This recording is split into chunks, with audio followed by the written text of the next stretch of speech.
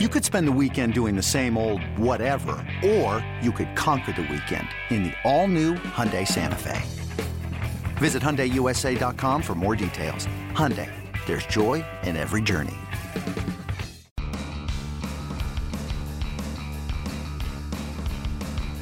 You're listening to MLB.com Extras, brought to you by MLB.tv. It's baseball everywhere.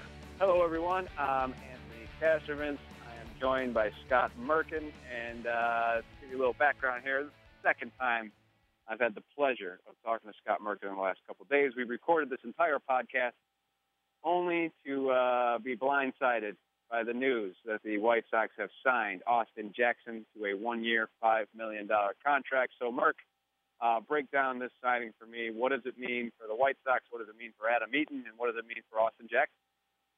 This is kind of, we call this like the White Sox extra annex. Is that what we're looking at this as, pretty much? I like it, yeah. Extras, extras, yeah. Extra, even better. You know, I think we talked in the podcast the other day about how I thought they'd look for an outfielder who could play center field. And, you know, I think they've said that they're not worried about Adam Eaton's shoulder. They haven't given a date as to when he's going to play defensively. To back up real quickly, he had a nerve decompression surgery on his left shoulder in October. He's going through a throwing program. He has not played defense yet in Cactus League plays, only DH. So, you know, just kind of for insulation there. And the same with Adam LaRoche, had a little bit of a back problem, although he seems to be healing pretty quickly there. He left the game Saturday with some pretty serious spasms. But I think it just overall gives them greater insurance, greater versatility, and gives Robin Ventura a chance for kind of lefty-righty splits more and more. You know, you can move Eaton to a corner position where he may be better suited. You know, you end up having basically two center fielders in the outfield, which can never hurt. And Rick Hahn did say on the conference call Sunday night that Austin Jackson most of his time would be in center, whereas most of his games have been played during his career. So I think just overall, it's just better versatility for the team where Robin can kind of mix and match in the outfield and at DH. Yeah, and, you know, we talked about all winter, probably the need to do something in the outfield, so nice to see them do that. And I guess the next question, Merck, is what does this mean for Avi Garcia? Obviously, it's going to hamper his opportunity, his playing time, but do you think there'll still be legit opportunity there for him to sneak away with some of that? You know, they've said since Sox Fest that bats were going to be earned, and we kind of, you know, looked at each other at that point when they didn't have this group and thought, okay, well, that makes sense, but where are they going to add the extra bats and where are they going to challenge it? And I don't think this means Avi is, you know, moving into a part-time role. You know, I've been told by a couple people in the organization that even in pursuit, and this is not to, you know, diminish the Jackson signing, but even in pursuit of guys like Alex Gordon and Yoenis Cespedes, who were, you know, bigger names and probably, you know, is certainly going to play every day, that it did not mean that Avi was done. They're still high on him. You know, he's 24 years old, and he's only played one full season in the majors. So I think it just means best at bats are going to get out there. You know, maybe that means Avi and LaRoche platoon at DH. Maybe it means Melky Cabrera and LaRoche platoon over there. You know, there's myriad options, and I think it's probably too early to say for sure this is what's going to happen. I think as it goes, it's going to play out, and we're going to see who gets the playing time. All right, Merck, thanks for breaking that down. And now for those of you listening, for your listening pleasure, we now return you to your regularly scheduled and previously recorded edition of this podcast. Here we go. Merck, what's been your early impressions of White Sox camp? Obviously, a year ago at this time, this is one of the, this team was a major talking point, and there was a lot of excitement in the air. Is it a similar feeling after their offseason moves this year? Is it a different vibe? What's your general take on the clubhouse? Well, first of all, it's good to have you here face to face. I have to know, are you going to be all the way here through the Springsteen concert, or is that you're not going to make it? That's a given. That's a given. The bigger question is, will you? And not to sound insensitive, but the Eagles have lost a major member. Are you now going to, come over to the dark side and go to a Springsteen show? I should see a show at some point. I know he's a great performer. But when is he here again? Like the first week? March 10th. March 10th. I'll still be in town before I leave for my little off day. Maybe I'll get over there. But anyways, what was your question again? No, I'm kidding. The vibe has been great in camp, and I think that's one of the things they were kind of looking for. There's a big debate last year of, is clubhouse chemistry first, and like the chicken and the egg, and then you win, or is clubhouse chemistry always good when you win and bad when you lose? But I think they realized they needed a little bit of an edge, they needed a little bit of intensity to put in there that was missing. Hence, here comes Todd Frazier via trade. Here comes Brett Laurie, who's both tremendous via trade. Mm-hmm. Good additions in terms of catching Alex Avila and Deanna Navarro. Same with personality infused by Matt Latos, and now even Jimmy Rollins during spring training.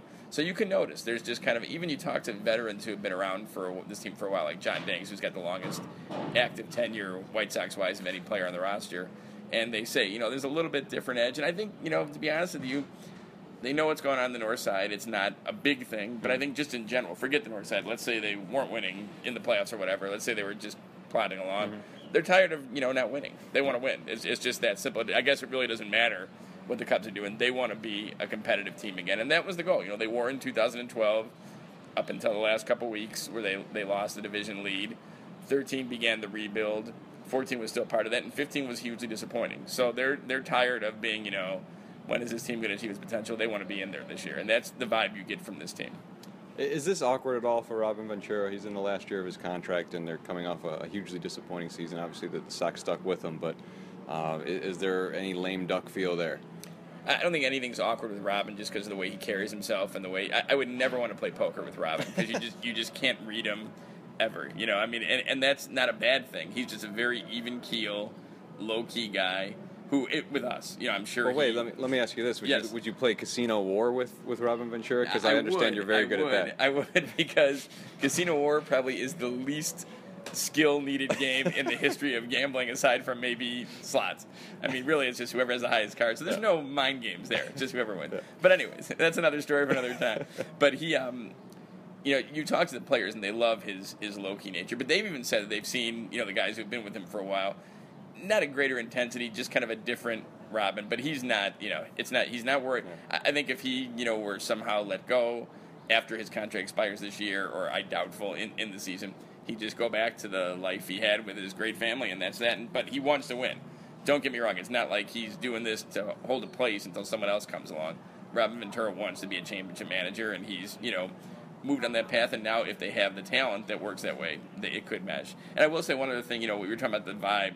Just the offense in general, I like the approach. I was just working a story about Brett Laurie and how Todd Stevens said this guy the hitting coach of the White Sox, has untapped potential home run-wise. And he told me, well, that's great, but he wants to do what's best for the team. Yeah. And if he hits 15 or 18 home runs, 20 home runs, and, as long as he's getting guys over, getting guys in from third, that's the key thing. I was even talking to Jacob May the other day, one of their young prospects, and he had a chance to face Clayton Kershaw in his first big league camp at bat. It ended up not working out because Kershaw only faced 8 hitters. And I asked him what the at-bat was like, and he broke it down, but then he said, you know what? There's a guy on second, nobody out. I'm probably bunting. I got to get the guy over. And that's the first game of spring training. So that's the attitude I was kind of talking about earlier, too. Well, you need that. The Royals certainly have a lot of that. Exactly. And I think that's a team that's a team that's kind of set the tone for them. Not liking it, the White Sox, but they've seen it and said, hey, we got to do some of that. Probably the biggest bit of news in White Sox camp these first couple of weeks, Jimmy Rollins is the starting shortstop, barring anything unforeseen here in camp. I don't think that's terribly surprising, Merck, just because there's potential for an upgrade there, and Rollins is a guy. You don't think he would take this minor league deal if there wasn't some assurance that there's going to be something attached to it. But what are your thoughts on that situation? Well, I think the biggest thing for him that they know is that he's going to be on the roster. I don't think they've exactly named him starting, but I think it's a pretty safe bet because they also, while they trust Tyler Saladino to be the everyday guy, especially defensively, they also know the value he has playing around the infield, third, second, short, first, that kind of thing. So I think it's a good bet that when the season starts, opening day lineup, Jimmy Rollins will be the shortstop.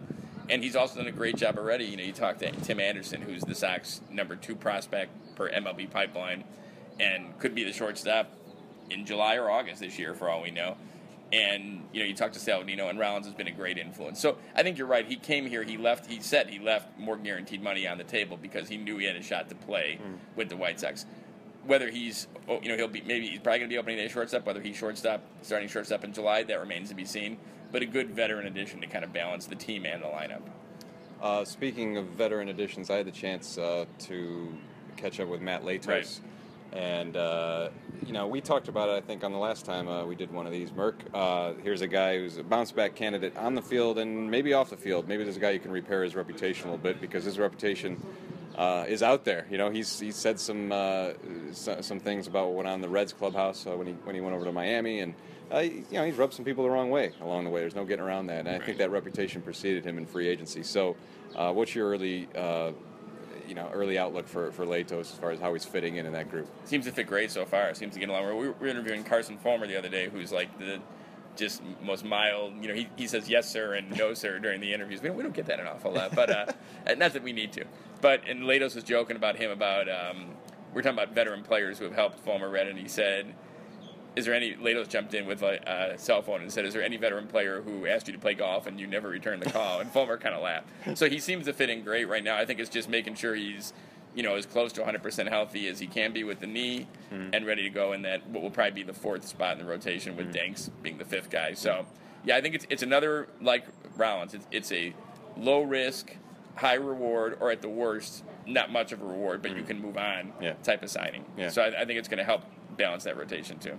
Yeah, and when you get guys hungry to prove themselves and to make more money for themselves, sometimes that works out sort of like us. Well for everybody. Oh, absolutely. Yeah, absolutely. there you go. All right, still a lot ahead here in the Cactus League season before the White Sox begin their charge to try to repair what went wrong in 2015 and that might be their new slogan. Yeah. Repair what went wrong. Yeah, I like that. Yeah. And Merck's going to repair what's gone wrong in his life, and he's going to shake down a ticket. Still working on that one. Show. Haven't found the answer yet in four and a half decades. I'm telling you, you go see the boss for 3.5 hours. He'll take care of you. Yeah, it's like going to the chiropractor or something. All right.